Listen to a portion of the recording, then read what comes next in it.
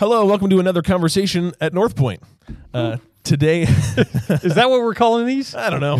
North Point Conversation. That's what I'm calling it for this one, at least. Sounds good. This will just be a conversation. Because this is a conversation. This is an actual conversation. Yeah. As I'm sure you saw by the title of the video, the description of the video, we're going to be diving into a conversation that's happening all across the world at this point. Yep. Everyone's having this conversation, and this is a conversation that is crucial, I would say essential for the church to have. It would be weird for people in the church to not be involved in this conversation. And while we think the Bible is clear on the conversation, it's certainly a conversation that is riddled with controversy and emotions, and it feels like no matter what you say, someone somewhere will hear what you say and hear something else and take it the other way. So this is something that obviously a conversation we want to be very careful with, very thoughtful, prayerful, and so... like you said, you saw in the title, we're talking about abortion. We're talking about Roe v. Wade and the value of life and all of that. And that just comes with all the baggage that everybody brings to that conversation. Yeah, and everyone, it's not uncommon, obviously, if you're watching this, for people to land in different places. Right. And and part of what we want to talk about in just a little bit is how important it is to represent our faith in Jesus in very real ways, just as we deal with people. The conversation, the specific topic is not more important than the person. Yes. It's not more important than our relationship with Jesus. Yep. And so... yeah, probably a pretty consistent thing you'll hear us talk about throughout the video is the goal is not to argue. Right. The goal is to present and share Jesus. That's all. Right. That's the goal of every conversation that we should always have. Right. The goal is not to argue. The goal is to quiet down, listen to the Holy Spirit. What would the Holy Spirit say to this person that I value, that I love? Yeah. It's not to win the argument. That's why it's not to win. Yeah. Yep. Yes. So, because you can win and still lose. Gosh, that's true. Yeah. That's so true. So I would encourage everyone watching to listen all the way through. Again, this is a conversation where you can say one thing and you might hear another thing. So I think we've talked about this in other sermon series that we've done, that hear what we say, not what we don't say. Encourage you to listen all the way through. We have had many conversations with people, and we always say the goal is ask as many questions as possible, listen all the way through, try to understand what the person is experiencing, what they're thinking, what they're saying, and don't just have the soundbite ready in your own mind to just fire off when they take a breath and stop speaking. Yeah. It's funny because we've talked about kind of how we're going to have this conversation. But now we're not going there at all. We're having a conversation, which is the way stuff really happens. I had a conversation with a good friend, this week and I just asked, how are you feeling about the Supreme Court's decision? Yeah. And this is a person who is a committed follower of Jesus. And they articulated their perspective, which is radically different than mine. Yeah. And it took a ton of listening to what I've told myself, or what I've told you all, lots of times, to just say, you know what, this is not a conversation I need to win right now. This is my friend. And I need to listen and to understand why they've landed at that place. Yeah. And I think I have a better understanding of that. Yeah. And that probably was as important as anything for me in that conversation. Yeah. But to just ask and listen is so critical. Yeah. And I think when everyone's having the conversation at the same time, everyone in the nation's talking about this, everyone in the world's talking about it, there's almost this pressure that feels like if I don't say my argument points now, then I'll never get a chance to say them. They'll win. They'll be the only ones that are speaking. And there's that pressure to just enter into the argument. And I think having that patience, being slow to anger, slow to argue, is a good thing, where you can just hear the other person and realize that this isn't the last time we're going to talk about important issues like abortion and the value of life and what God's word says about these things. I got one more thing. Yeah, share it. So I took the step and entered the world of TikTok this week. Whoa. What's that have to do with abortion? I don't know. Except this, that so I'm looking at TikTok and trying to get a grasp on what this media tool is. And it has just struck me scrolling through stuff, the number of people who just feel like, oh, I've got to say my piece. I have to say my piece about this. Yep. And you have to listen or not, you know, Right. you can choose to. And the difficult thing about TikTok is that you can hear what they say, but it's not really going to make much difference unless Right. you know the person and can have conversation. Yeah. And so again, that's the context of this conversation for us. We're not trying to beat anybody up. We're trying to help give some perspective and some tools, Yeah. and to just encourage all of us to have conversations in the context of our love for Jesus and love for people. Yeah, and that's a great segue into the actual the meat of the conversation that we've taken notes on. And so just to give people information that, again, we've had many conversations with people over the last few weeks, specifically trying to have conversations for this with experts in the area. So we've talked to people in law, in politics, in the medical field, and tried to take notes and gather information so that, again, it's not just Rick and Mark sharing our ignorance, being the authority, Yeah. but trying to get perspective from different people, trying to get perspective on different areas. And again, with everything that we do, you know, we can talk to a lawyer and a politician and an OB, but really the authority that we have is from Scripture. Absolutely. So they can provide great insight, they can provide great stories and experiences and share that. But at the end of the day, we're not going to go with what a politician says, Right. what a lawyer says, what a doctor says, what Mark says, what Rick says. It's what does God say about this? That's Right. the authority that has to direct what we do. Yep. So before we get to building that biblical case, I want to just, if you've been under the rock for the last week or so, explain what just happened. Why is everybody talking about this right now? And again, if you've been living under a rock, on Friday of last week, June 24, Roe v. Wade, the case regarding abortion was overturned by the Supreme Court. So even to explain that, we need to go further back. Right. What is Roe v. Wade? What is this case? Why is this the thing that everyone's talking about right now? You know what? You go ahead. I'll let you keep talking. Yeah. That's great. So this Roe v. Wade was a legal case that was brought to the Supreme Court in 1973, and this was a case that was determined abortion to be a constitutionally protected right under the right to privacy, which is kind of in the 14th Amendment, and we'll get to that in a little bit. Yeah. And that was revolutionary. Yeah, that was. I was alive then. Were you just born in 1973? No, I was a teenager, but it rocked the world. Yeah, I remember.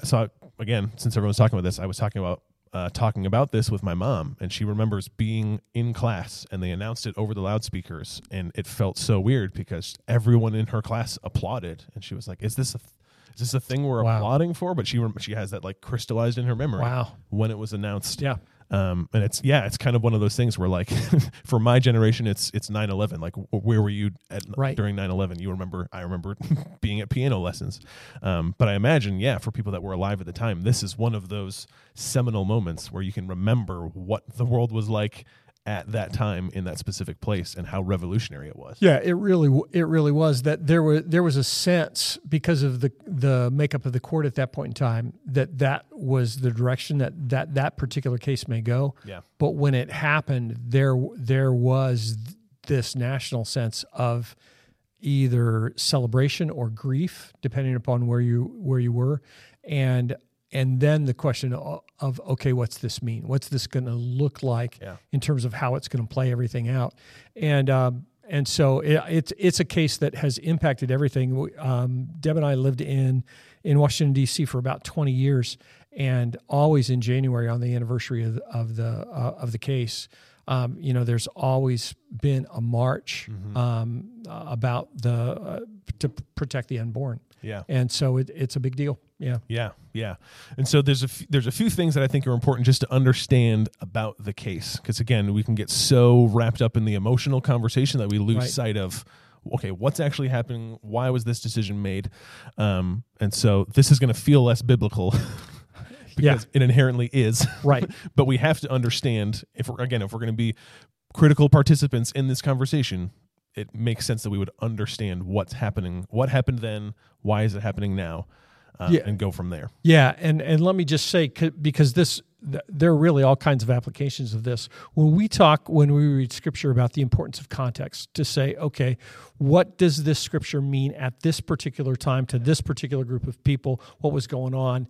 Because then all of a sudden it comes alive.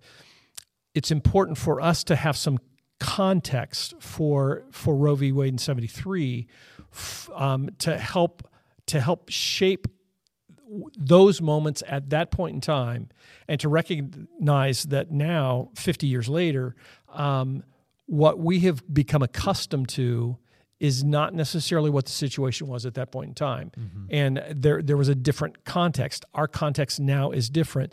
Neither one is right or wrong. In terms of the context, it's just important that you understand contextually how all this stuff fits together. Yeah. And that's, I think it's, so in the conversations we've had with people and in the research that we've done, this case was so revolutionary because before this case, it wasn't really controversial whether or not abortion should be legal or illegal. And that's one of the things that got brought up, is that it was kind of odd that the Supreme Court at the time took this case because it wasn't controversial. If you know how the Supreme Court operates, typically they take cases that are hard to decide, where one court will decide one way, it'll get appealed and go to another court, and they decide another way, and so it kind of works its way up the chain, and the Supreme Court can look at that chain of decisions and say, hey, it doesn't really seem like we've landed in a clear place. Let's make a ruling on this so that we can clarify for everyone, this is what the law is. This is how the law should be interpreted. But at the time, it wasn't controversial among the states whether abortion should be illegal or legal. I think it was maybe, and we talked about this probably a month ago, I think there were maybe 4 states at the time that had any allowances for abortion. So it was very clear in the ruling of the courts how it was going to be operated. And then this just kind of got elevated to the Supreme Court, and they took the case, and that was kind of odd at the time because that was just almost out of character for how the Supreme Court operated at the time. But inherent, or I think inherent in that, in it going to the Supreme Court was, is there a federal constitutional right to abortion or not? Because at that point in time, it was up to each state. So the fight over abortion, whether it was legal or illegal, took place in state elections based on what was going on. So as a teenager at that point in time, I can remember people I was in high school with, girls that would get pregnant. And it was always really interesting because at that point in time, to have a baby and not be married was a really big deal. Yeah. There was a lot of there was a lot of condemnation that came with that. Right. But what often happened was that the gal who became pregnant would go away. And I remember as a 13, 14-year-old kid thinking, okay, did they go to New York to get an abortion? Or did they go have a baby and put the baby up for adoption? It was a very different world because there were only a few places that you could go. And part of the context, just in terms of understanding, was people were doing abortions, but they weren't necessarily safe, or it was happening, right. And so a part of the perspective in terms of making it legal was that there would be safe abortions for everyone. Right. In reality, what happened when the decision was made by the courts, abortions just grew astronomically. Yeah, skyrocketed. Yeah, and so that's kind of the context of the case then in 1973. Right. Obviously, we fast forward through, I think there was the Casey case in 1992 or 1993 that kind of clarified things a little more, but basically reaffirmed that, yes, this constitutional right is found within the right to privacy within the 14th Amendment. And then we fast forward to a week ago where the current Supreme Court said, no, that right to privacy does not include abortion rights. So that is not a federally, nationally recognized constitutional right. That goes back to the states. And so that's kind of where we are now, where some states, I think it was within 6 states where it's overnight, abortion was banned. There are 18 to 20 states that might have it on the ballot or might have some other things, and there's the rest of the states have basically protected it for now. So that's kind of where we are now. At least that's my understanding. So let me ask you a question. In the Constitution, Mark, constitutional expert, is there an express right to privacy? No. So this is where it gets interesting. So I'm not trying to make this my opinion. This is in talking to different sources and doing research. It seems like this was the controversy surrounding 1973's Roe v. Wade case. Was the Constitution does not mention a right to privacy, period. Mentions the right to liberty. It mentions the right to life, liberty, and some of those things get drawn out a little more in detail in the Bill of Rights. So you have the Constitution, it gets explained in the Bill of Rights, and then that's what the courts are there for, is to interpret what's in the Constitution, what's in the Bill of Rights. And so that right to privacy is not explicitly spelled out. So this is this controversial thing where you have legal scholars on both sides that are like, this is a little shaky at best in terms of how this case gets built and gets decided as a written in stone, federally protected constitutional right. And why the Supreme Court's decisions, the things that they write, are so important, because future law is then interpreted in light of the decisions that they make, and the rationale that they have. That when they write their opinion and they say, this is why we decided this particular thing. This is on any case that they hear. And that rationale, then future lawyers look at and say, okay, that means that the right to liberty equals the right to privacy, equals, in this case, free and the right to abortion for anyone under a lot of different circumstances. Yeah, and we were just talking about this. That's the interesting thing about this, the right to privacy that exists, is, as far as I can tell, that only existed in the law about 10 years before Roe v. Wade was decided. In 1965. That's when it came about. Again, as far as I can tell, the legal scholars can write it and bash me. But as far as I can tell, that's when it started to be introduced into the court system. So even at the time, it was very young. It had not really been drawn out and extrapolated. And that, again, goes to some of the surrounding criticism on both sides. Is that was the question lawyers had when Roe v. Wade got decided, was, okay, there's this right to privacy. How far does that extend? What's the parameters that we work within that? Is it a full right to privacy? Is it a reasonable right to privacy? So you have all these questions because this landmark case gets thrown out, and people are like, "There's so many questions that we have." Yeah, let me muddy the matter, perhaps, or maybe not. Yeah. Again, context, and for we who are followers of Jesus, right? Do we have a right to privacy? A right to privacy from who or what? I guess would be the question. We were talking about this a little bit ago and said, as a disciple of Jesus, there is this reality that God is everywhere, that He sees everything, right? And that culturally we think, you know what? I can do whatever I please in my home with my doors shut, with my windows closed, and nobody has a right to say anything about it. We don't, in part because as followers of Jesus, when we choose to make Jesus Lord of our life, we give up our rights. We don't have a right to do whatever we want. We only have a right to please Jesus. But that's the most anti-American thing you've ever said.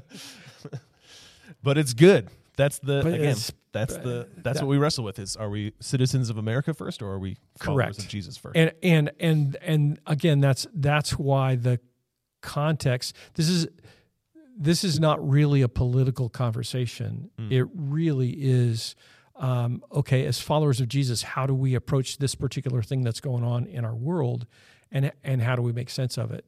And I just want to challenge you, if you're watching, this could be a really long video, if you're sticking with us, to recognize, as followers of Jesus, we give up those rights, and that we don't. I mean, we do have the right to do whatever we want. God gives us the ability to do that, but He says there are going to be consequences for that, and that when we exercise those rights to live outside of his boundaries, that's going to impact our relationship with him. It's going to impact our relationship with other people. It's going to impact our relationship in the community. It's going to impact every aspect of our life.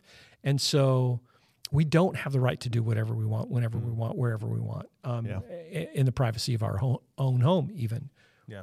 Because God's a part of every aspect of who we are and what we do. Yeah, and I think understanding that in the context of relationship is really important. Yeah. Like in my marriage, do I have a full right to privacy? I hope not. I hope my wife and I are vulnerable enough to talk about, hey, I did this and it was stupid. Like I made a mistake. I messed up. I waive that right to privacy that my wife has access to things that are typically private for me that I'm not going to share with everyone else. I'm not going to share everyone else my bank account info, my finance stubs, my passwords, the things that are from my past that might be the most shameful. My wife gets full access to that. And so if I look at my relationship with God as a relationship, not just the big man in the sky wagging his finger, but a relationship, I want to waive those rights to privacy because I understand that the more I am able to give up of myself and give to God, the closer that relationship comes. That's a good thing. Yeah. But again, in our context where you're talking about giving up rights, it's like, how are you an American at all? Man, there are just so many things because I'm thinking I just did a wedding this past weekend, and I did a wedding. I performed the ceremony for a couple that got married, which was great. Yeah. That whole concept of when we choose to become one flesh, from a biblical standpoint, when we choose to unite our lives together, I willingly choose to have and hold from this day forward, for better, for worse, richer, poor, sickness and health. I willingly choose to open my entire life up to my wife to come in. Yeah. Deb has full access to my online stuff, all that stuff. Yep. You know what? She doesn't exercise it. Sure. At least, and unless Maybe there's a reason to. Yeah. But I don't have the right to say, no, you can't see that. Yeah. Unless maybe it's a Christmas present. There is that level of openness that really does fit in this whole thing, just in terms of challenging the fundamental American mindset that we have in 2022 that ain't nobody can tell me what to do in my own world, whatever. Yeah. So we've kind of shifted more into the biblical side of things, which is good. This is where we'll probably spend most of our time, which I think is probably a good thing. But this is something I want you to unpack, because this is a note that you put in: the importance of laws and how they shape the morals of the people. And this is biblical and philosophical and practical and logistical. And so there's all these things that go into it. But this is something that I think we miss a lot in conversation is surrounding the topic of abortion. It's, well, if you don't want an abortion, you just don't get one. Right. Simple as that. But really, the importance of law shaping a country. And so this is something I want you to unpack. Yeah, and there's a whole bunch of different ways to go in terms of biblically, and I'll probably dive into a couple, but let me just talk in general. Laws define morality for a nation. That's just the way it is. So when a law is enacted, it impacts the people that law governs and says this is right and this is wrong. If you go to Romans, Paul talks in Romans and says the law helps us understand who God is and what's acceptable. So we didn't necessarily know it was wrong to worship idols until God said in the Ten Commandments, "Don't have any other gods before me." When God gave the Ten Commandments, it clearly defined this is acceptable, this is not, for the nation of Israel. That wasn't for the rest of the world. It was for the nation of Israel. And laws shape the values of a culture. And that, to me, is it's fundamental in this conversation about abortion and the laws that determine how we deal with issues of the value of life, because it changes our culture when we say, nah, that doesn't really matter. Nobody has the right to me. This is a completely side issue, but I talked for a while ago about when we were in the Proverbs series about gambling. laws that make gambling legal impact our culture because we say, yeah, it's okay to do that and to accept all the stuff that's going to come along with that. The laws shape the values of a culture. So when we have laws that say, the easiest thing that I pointed to when we talked about it before was in England in, I think, 1807, William Wilberforce, who was a devout Christian, he in the English Parliament was able to help pass a law that said slave trade was no longer legal. And that then began to impact English culture. It wasn't for another 26 years till 1833 that Wilberforce, who's now out of Parliament and literally on his deathbed, but his influence had permeated the Parliament of England so much so that England outlawed slavery in 1833. That's, for you mathematicians, that's 32 years before the end of the Civil War. In America, England understood that slavery was evil, passed laws, and that helped build the case for their culture to say we can't have slavery, not just in England, but in all the British Kingdom. At the end of the Civil War, same deal. When laws passed that said slavery is no longer legal, that changed the shape of the conversation and changed the shape of our nation. Even though it's still taken a long time to recover from the stuff that happened in the past, the laws define the morality for a nation. The easiest way to tell that in our lives is from the beginning of our country up until 2015, the vast majority of our nation said gay marriage, no. That's not just. It's not just against the law. That's an evil that we don't want to be a part of our society. In 2015, the Supreme Court made the decision with Obergefell that said gay marriage is that's a right found in the right to privacy and liberty and all that stuff. They said, yeah, that's covered by the Constitution.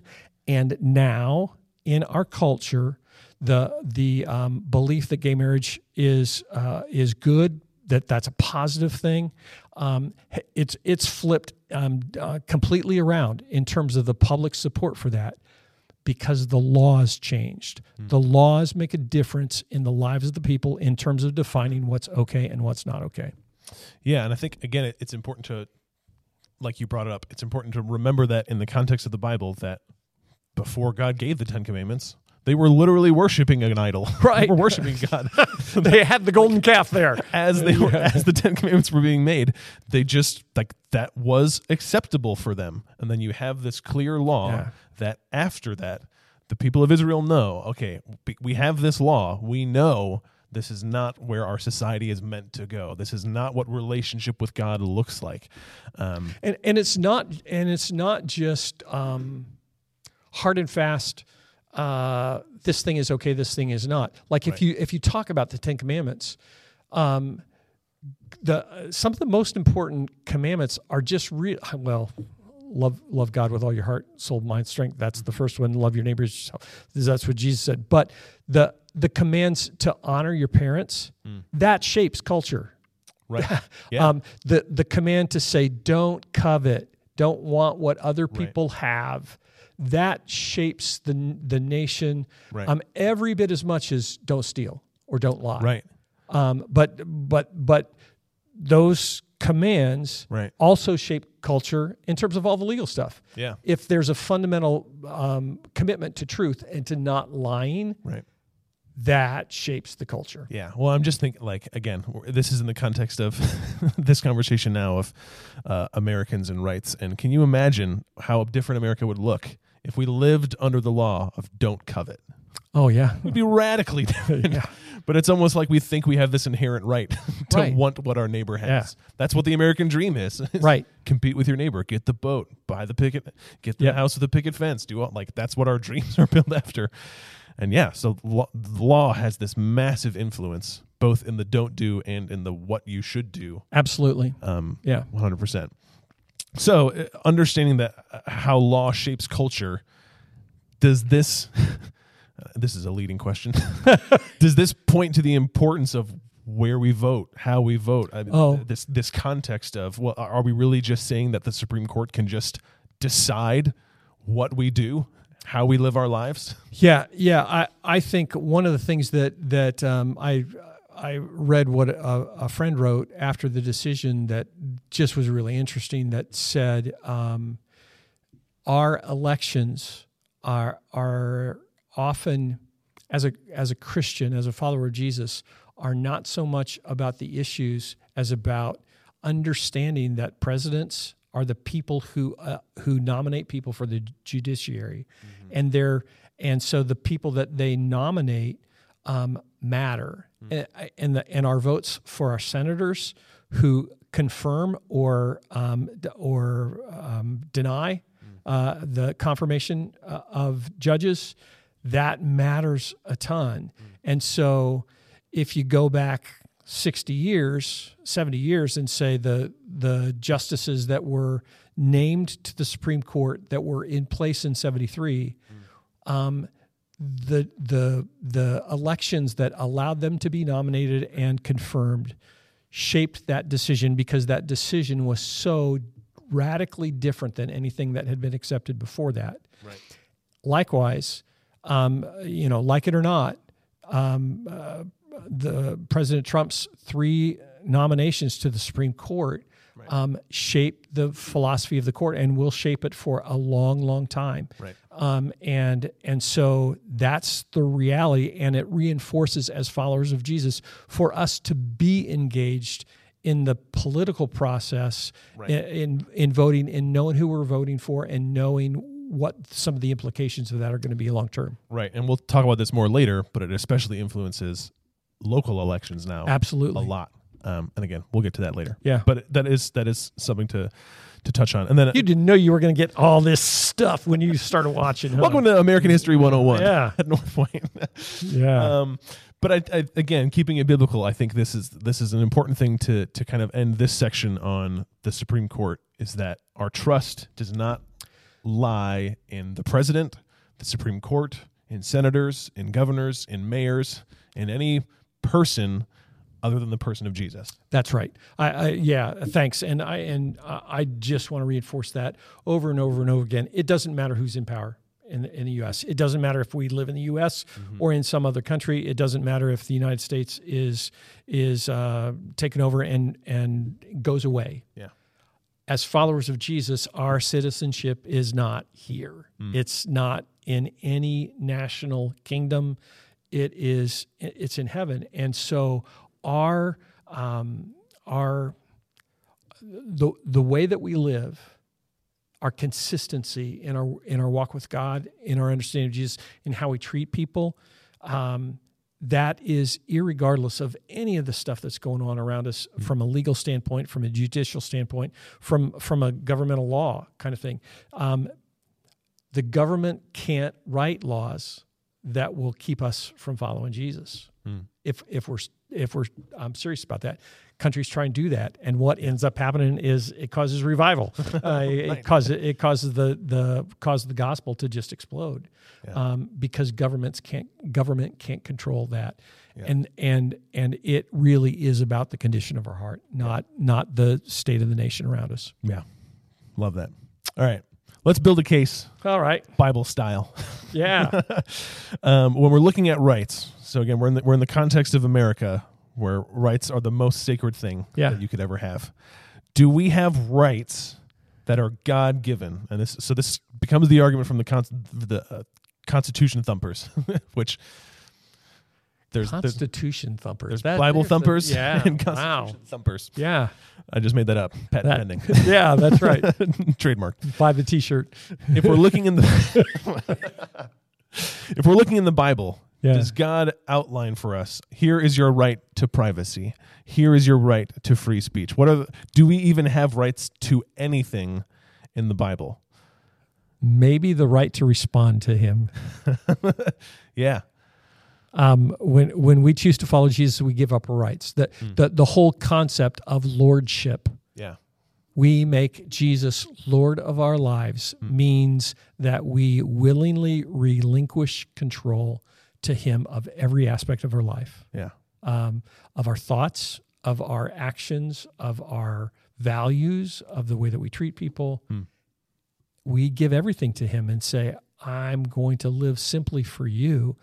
And the greatest thing in the world about that is that's the way to truly live life, to truly experience the life that God designed for us to have, because he knows better than we do. Right. What's best. So in looking at this, it almost seems like someone I read, and I wish I wrote it down. Someone I read put it really well, that it reframes how we look at rights, especially in America, because really your right to do something, to live a certain way, is less about your right to do that and more about, and again, this is where I wish I wrote down the source so I can make sure I'm quoting it properly, but it's more about a reasonable expectation to live in a right way. So if Rick and I are living in a society and I have a house, Rick has a house, Rick has a reasonable expectation that I would live right and not burn his house down. Yes. I have a reasonable expectation that Rick would live right and not murder me. Right. So it's less that I have the right to not be murdered, but I do have the expectation that through God's law, through God's provision and setting up of a society that lives towards him, Rick doesn't steal my stuff. I don't burn Rick's house down because of the value of the person and the value of what God says. Is that a fair way of putting it together? I absolutely think so. There's clearly in Scripture this idea that God ordains authority and puts governments in place to protect those who do right and punish those who do wrong. Right. Yep. Romans 13, 1 Peter 3:2, somewhere in there, to affirm those who do right. And that's because we live in community with others. And so God has ordained governments to help shape and define that. Our willingness to live in those, it's why, in Romans, Paul says, honor your authorities, honor the governing authorities, because when we do that, it goes better for everybody. So our right is to be a part of a community that hopefully that the laws are being passed that are good for people, that protect people, that affirm good behavior. The laws that exist when we drive are for our own protection and safety. Yeah, and then talk about this context of within the context of biblical rights, which is reframed from the American understanding of rights. Talk about this aspect or this topic of dominion over things. So that's something that comes in with the beginning of creation. Adam and Eve are created, and they're immediately given dominion over things, which again in America is like, great, dominate, and to a large degree, maybe a better word for us is stewardship. That we're entrusted, even though God gave dominion to Adam and Eve over the animals, creepy crawly things, even over the plants that existed at that point. Adam and Eve didn't own those things. Right. God put them in place to be able to lead, administrate, do whatever, to have dominion over them, to be good stewards of what God had given. And we still exist with that same sense of stewardship. Everything that we have, we talk about it, I feel like we talk about it all the time. Everything that we have is not ours. This is not my laptop, this is my computer. This is not my desk. It's not the church's stuff. God owns it all, because I can't take it with me when I die. I just have very little control over those things, except temporarily. And so God allows us to live in a world and to make a difference, to be stewards of what He's given us, and to in a sense kind of have dominion over that in that way, biblically, which is very different. Again, the reality that God's in control of it all is very different than saying, that's mine. You can't tell me what to do. Yeah, and I think it's so fascinating to just dig back into the Bible of the origin of where these ideas come from, because really the call to not steal, the call to not covet, comes from that. That's not my stuff to take. Right. Like God is the one who provides for me. So to go to Rick's things and take of Rick's things that God has given to Rick devalues you, and it devalues God. Right.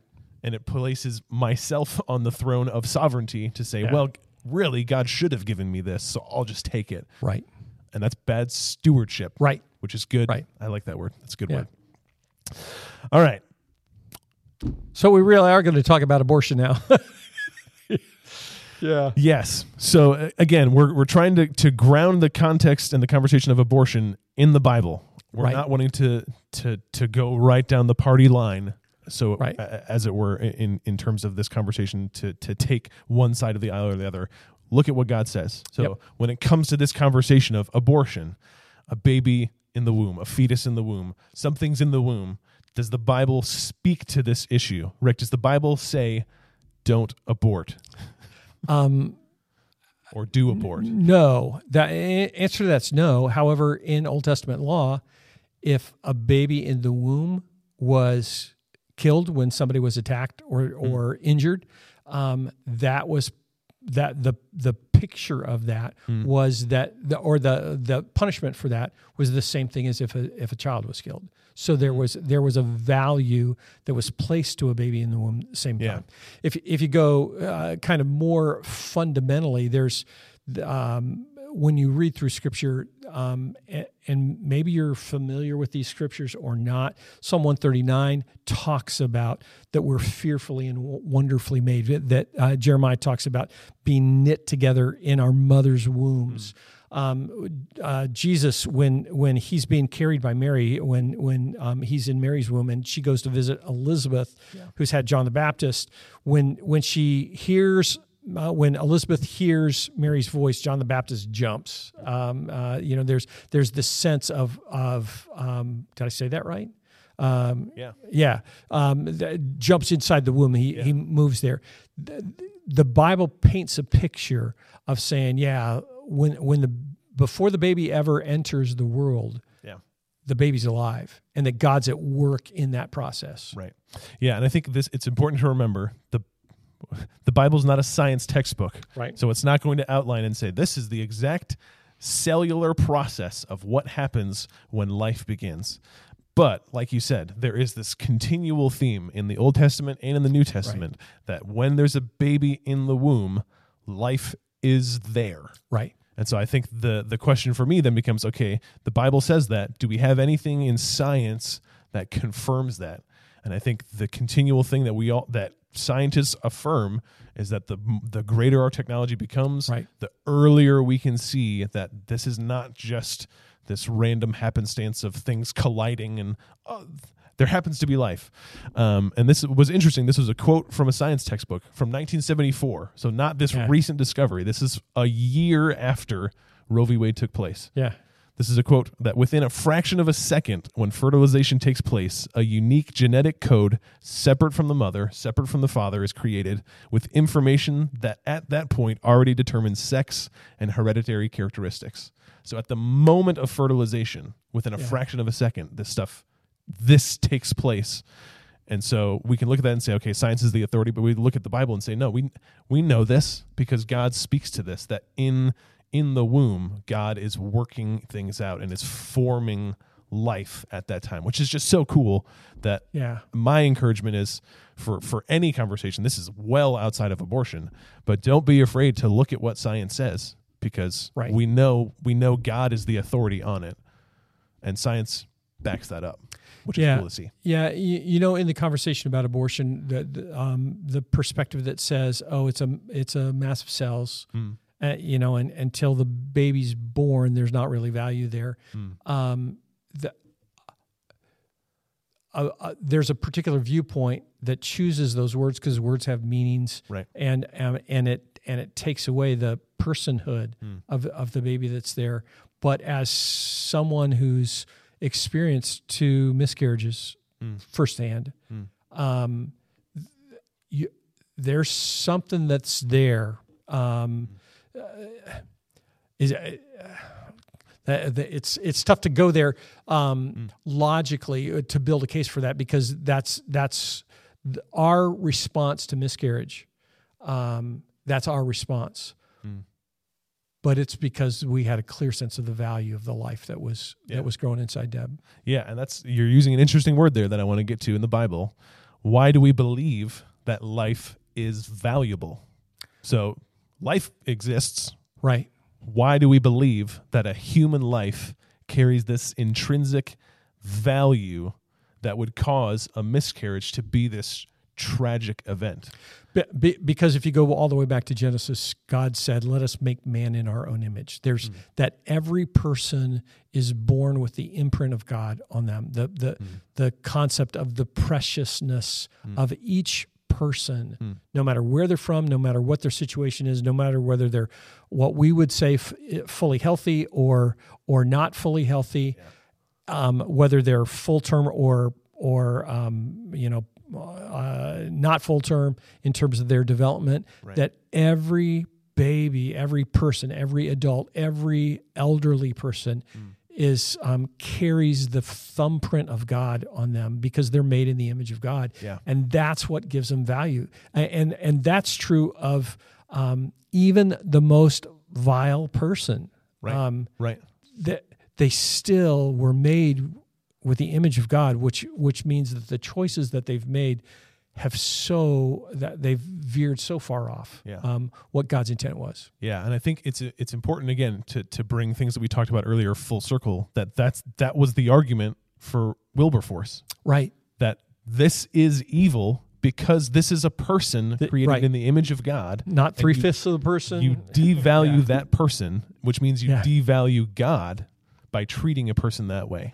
And again, if I loop back into the laws matter, it impacts culture. When you say every person has value, that shapes the way that the world, that shapes the way that the community happens. And so England was dramatically different late 1800s than in the 1700s when slavery was.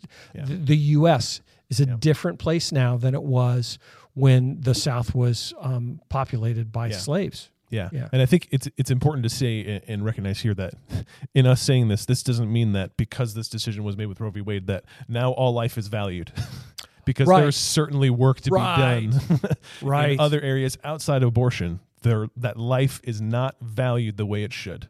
Sex trafficking should not occur because life is not being valued in that way. There are examples of injustice all over the country, all over the world, all over our state, all over our city that take place that show that life is not being valued.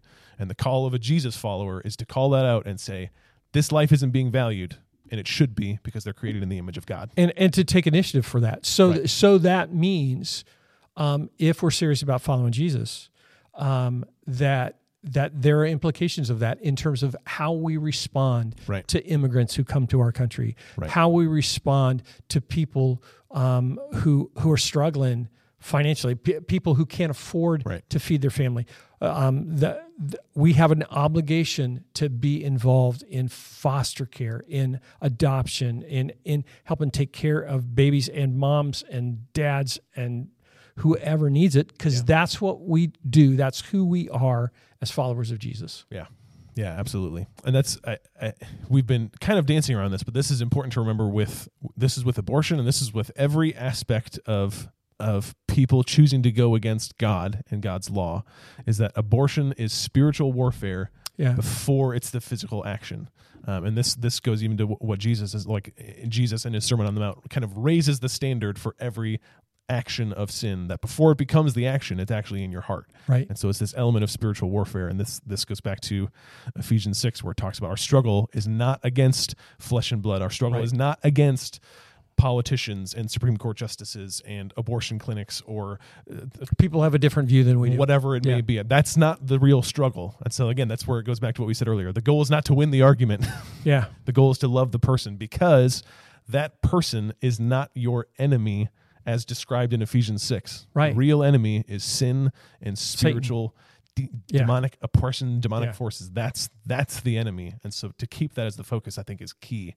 And that person that we disagree with was also made in the image of God. Exactly. Yep. Yeah. And this is where, again, I wish I'd written this out, because there was a pastor that posted about this issue and talked about abortion being spiritual warfare, about just putting it really succinctly, that abortion is one example where Satan is trying to remove the image of God from the earth.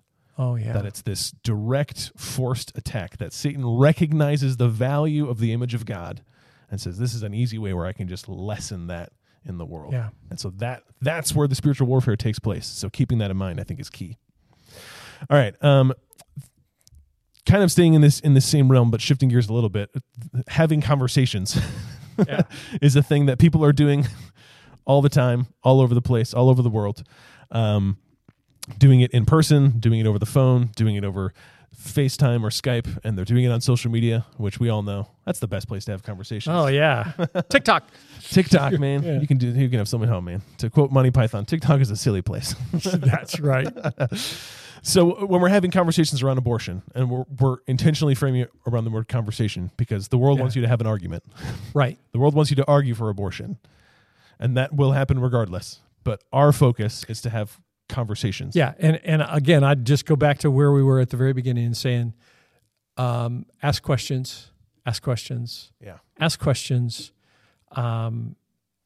Because until you ask and really listen to the other person, you don't really have any credibility to say anything with them. Yeah. Yeah. So in the context of these conversations, I've jotted down a few things that I kind of want to bounce off you of. These are things that are commonly brought up. Yeah. So we've kind of already talked about this, the rights of the person, and that's typically what will come up in this conversation is you have a right to privacy. You have a right to abortion. The woman has a right to decide what she does with her body. How, as a follower of Jesus, do we enter into that conversation and not just throw the soundbite, the political soundbite, the political response? I don't typically end up in that kind of conversation, but I think that there's a legitimate question in there to say, do you really have the right to do anything that you want with your body, regardless of whatever? And typically most people will say, oh, yeah, I have the right to do anything I want as long as it doesn't injure somebody else. That's, Right.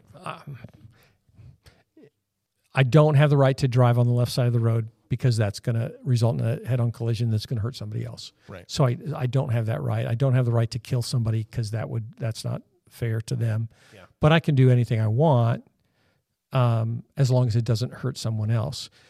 That then ultimately speaks to whether or not that baby that's grown inside a mama is a person or not, because you don't. I would say you don't have the right to take away the life that's growing inside you. Right. And again, if we're grounding that in the conversation of God has placed a value on that person, where you are stewarding, then it's bad stewardship. That's what it goes back to is this the stewardship of the reasonable expectation of rights, that Rick will live right, I will live right. It's not living right to go to Rick and take Rick's life. Right. That's me not living right.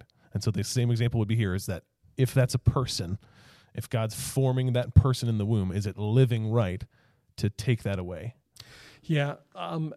Man, Mark, there's so many things that are going through my mind right now. And you know what? If you're watching still, one of the ways that you'll know that Mark is fully engaged in this conversation is that the angle of the camera has not changed for about 30 minutes. I want to keep looking there instead of there. That's okay. Fine. Oh, there we go. Isn't that funny? Where was I? Living right. Don't get to take away the life of the person. Oh, goodness. And it was really good. You can tell that we're recording this live and not editing it out. Let's keep going. It'll come back to me. Oh, yeah, it'll come back. So another thing that often comes up in this conversation is the circumstances surrounding the abortion. And so that's where I was going to go. Well, great. Yeah. So that whole idea, I can do whatever I want. This is the preface for that. Yeah. We live in a broken world. Yeah. Yep. We absolutely live in a broken world where horrible things happen to people. Yeah. Where rape happens, where incest happens, Right. where we have the technology to understand Right. that a child is going to be severely compromised in terms of their physical being, and to understand that ahead of time. Yeah. I think what shapes that conversation for us, and what's difficult is, if you're not a follower of Jesus, you don't get this. You really don't get it. It is like, no, I don't want to raise a child with handicaps, and so I'm going to abort it. No, I don't want to carry a child that is the product of my body being violated against my will by somebody else. Constant reminder. Yeah, I don't want to do that. Yeah. But if you're a follower of Jesus, there is this sense of, no, that's a life with value inside me, regardless of what the circumstances are. And so, it's just so easy to contextualize things in terms of our own lives, and to think back. Many of you around North Point remember 5 years ago, my daughter was pregnant, and her baby had an omphalocele. Her part of her organs were outside of her body in the womb, and the risk to mom, the risk to the baby, the risk that she would live any kind of normal life was very real and very serious, and we just didn't know how that was going to happen. Yeah. And our daughter and her husband said, no, that's a life that God's given to us no matter what. Yeah. If that's for a day, if that's for a few days, if that, it doesn't matter. God has given us that life, and we're going to honor that life. Yeah. That's, I think, the biblical view. Yeah.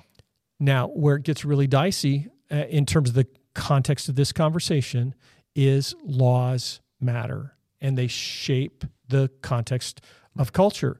And so if laws are written that say, if the circumstances are X, Y, Z, the value of the life doesn't matter as much or is lessened, that shapes culture. Yeah. I think in the context of Scripture, and we didn't talk about this in terms of our notes, I do think that there's a biblical case very clearly to say, if the health of the mom is if the life of the mom is at risk in terms of pregnancy, I think that there's a biblical case to say, okay, how do we sort through this? I think that the actual reality of that happening is incredibly minuscule, particularly in light of the technology that we have today. Right.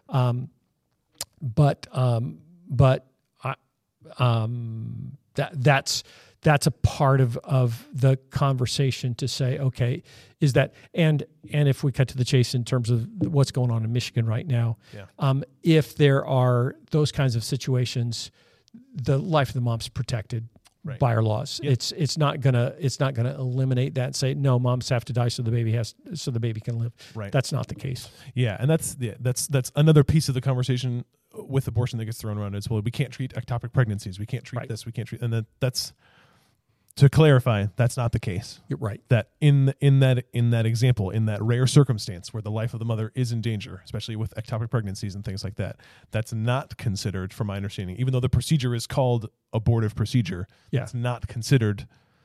It's considered a life-saving procedure, not a life-taking procedure. Correct. And so that would be the distinction biblically of how you arrive at that. And that's not without tragedy. That's not without trauma. That's not without gut-wrenching, difficult to make decisions for the parents, obviously, because a life is still being lost. Right. So again, we go back to miscarriages. That hurts because life is lost. Right. Ectopic pregnancies hurt because life is lost. Right.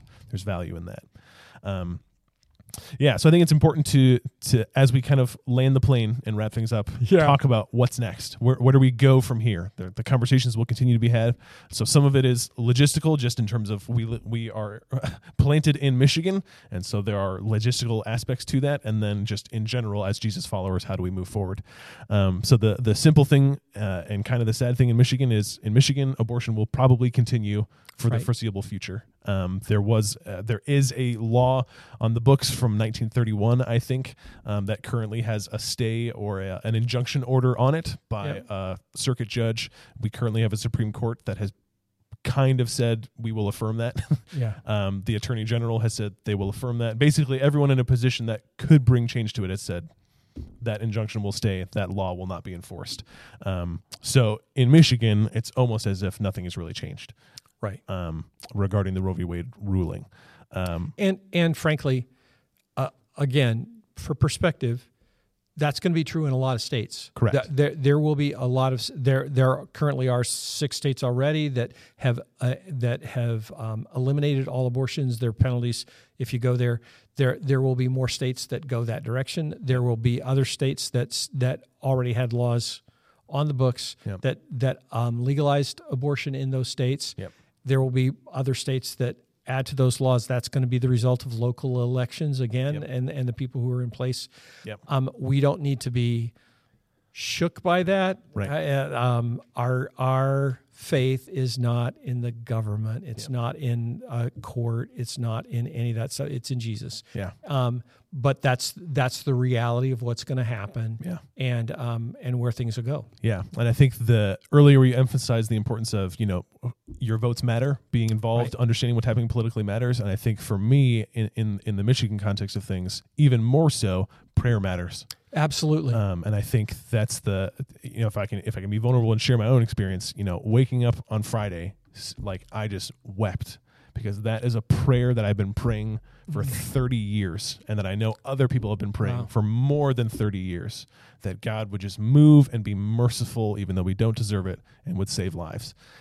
And now that prayer shifts. That doesn't mean we stop praying because Roe v. Wade was overturned. That means our prayer shifts to, God, would you preserve life in Michigan? Would you preserve life in Lansing and DeWitt and St. John's and Laingsburg? And having that be the focus, because votes matter, absolutely. Who gets elected matters, absolutely. We trust that God's sovereign in that. We trust that God is ruling in that, and so we pray, because that's what we're called to do. Yeah, and I think I would challenge you to, in your prayer, to pray, God, what do you want me to do as a result of this thing that's causing so much division? Who do you want me to have conversation with? Yeah. Who do you want me to do foster care for? Who do you want me to adopt? Who do you want me to come? What woman do you want me to come alongside because she has kids and she's pregnant and she doesn't think that she can afford another child? How can we embrace them and come alongside them and show them Jesus? What is it that we can do to help provide for women who choose to keep their baby, but all the odds are stacked against them? Are there things that we can do with Crisis Pregnancy Center or whoever to help provide formula or diapers or clothing or love or community that can just come around and embrace? A long time ago, before we had kids, I remember having conversations, man, we can't afford to have a kid. And someone said to me, understand this, for whatever it's worth, you will never be able to afford to have a kid. It doesn't matter how much money you have. You will never be able to afford to have a child, let alone 6. And that's true. But you know what? The body of Christ with every child that we had, there was a group of people that just embraced us and came alongside us and helped us raise the kids, helped show the kids Jesus, helped us as parents have respite care when we needed to. And I would just say, man, make that your prayer, that North Point can be a place that's true of, that you individually can have that same kind of role in the people in your world, somebody at work, somebody that somebody that you see at McDonald's, Burger King, whatever, to just come alongside them and recognize that they've been created, the mom, the dad, the baby that's growing inside the mom with the image of God on them, that they have tremendous value, and that it's not enough for us to just philosophically say, oh yeah, we believe in the right to life, but that we're living that out in practical terms on a daily basis. Yeah, and I think my encouragement that would go right along with that is continue to resist the temptation to let this be an argument that you win. Yep, a fight. And take the time and energy that you would spend doing that and ground yourself in God's word, because God's word, God cares so deeply about the value of life in every area that it exists. He cared enough to create it. He cares enough to sustain it. And we understand that, the value of it, the importance of it, and how to steward that through God's word. And so resist the temptation to let this be where we start just doing political talking points back and forth. Let people hear Jesus first. James says, pure and undefiled religion is this, to visit orphans and widows in their distress. The picture of God is that the stuff that matters the most is to care the most and live that out for the most marginalized, the people who are hurt the most. And so when you read through the Old Testament and over again, it says that God is the father to the fatherless. That's just such a picture of how much God cares about each of us, and that we need to live that out on a daily basis as well. Yeah, that's great. I'm done with my notes. I'm good. Is there anything else you want to leave people with, or? Hey, thanks for watching this whole thing. If you've made it all the way to the end, we hope that it's been helpful, and hopefully you hear our hearts in this, because it's not about winning an argument. It's not even about really giving tools for an argument, as much as to just really help as there's conversation, to encourage you to just love people and listen and know who you are, know where you land on this, and to know what Scripture says. Yeah, that's great. So if you've made it this far, thanks for sticking with us. Hopefully, I would echo what you said. Hopefully you hear our hearts. Hopefully you understand the emphasis on the importance of the issue. That this is an issue that God deeply, deeply cares about, because he speaks about it in his word, and that is where we get the authority to speak on it. Right. And appreciate the conversations that we've had, appreciate the insights that have gone into this. But ultimately, at the end of the day, if God doesn't talk about it, then it doesn't matter. But God did talk about it. Yeah. So that's why this matters. So thank you for tuning in. Be sure to, as you watch the video, share the video if you think this video would be helpful to those that are around you, a helpful conversation starter for people. If you think this is a good way to enter into conversation, to kind of remove the emotional high level of the conversation and just enter at it from a biblical standpoint, whatever you need to do to share Jesus with people, hopefully this video can be an opportunity to do that. So thanks for tuning in. Appreciate that. We'll see you next week.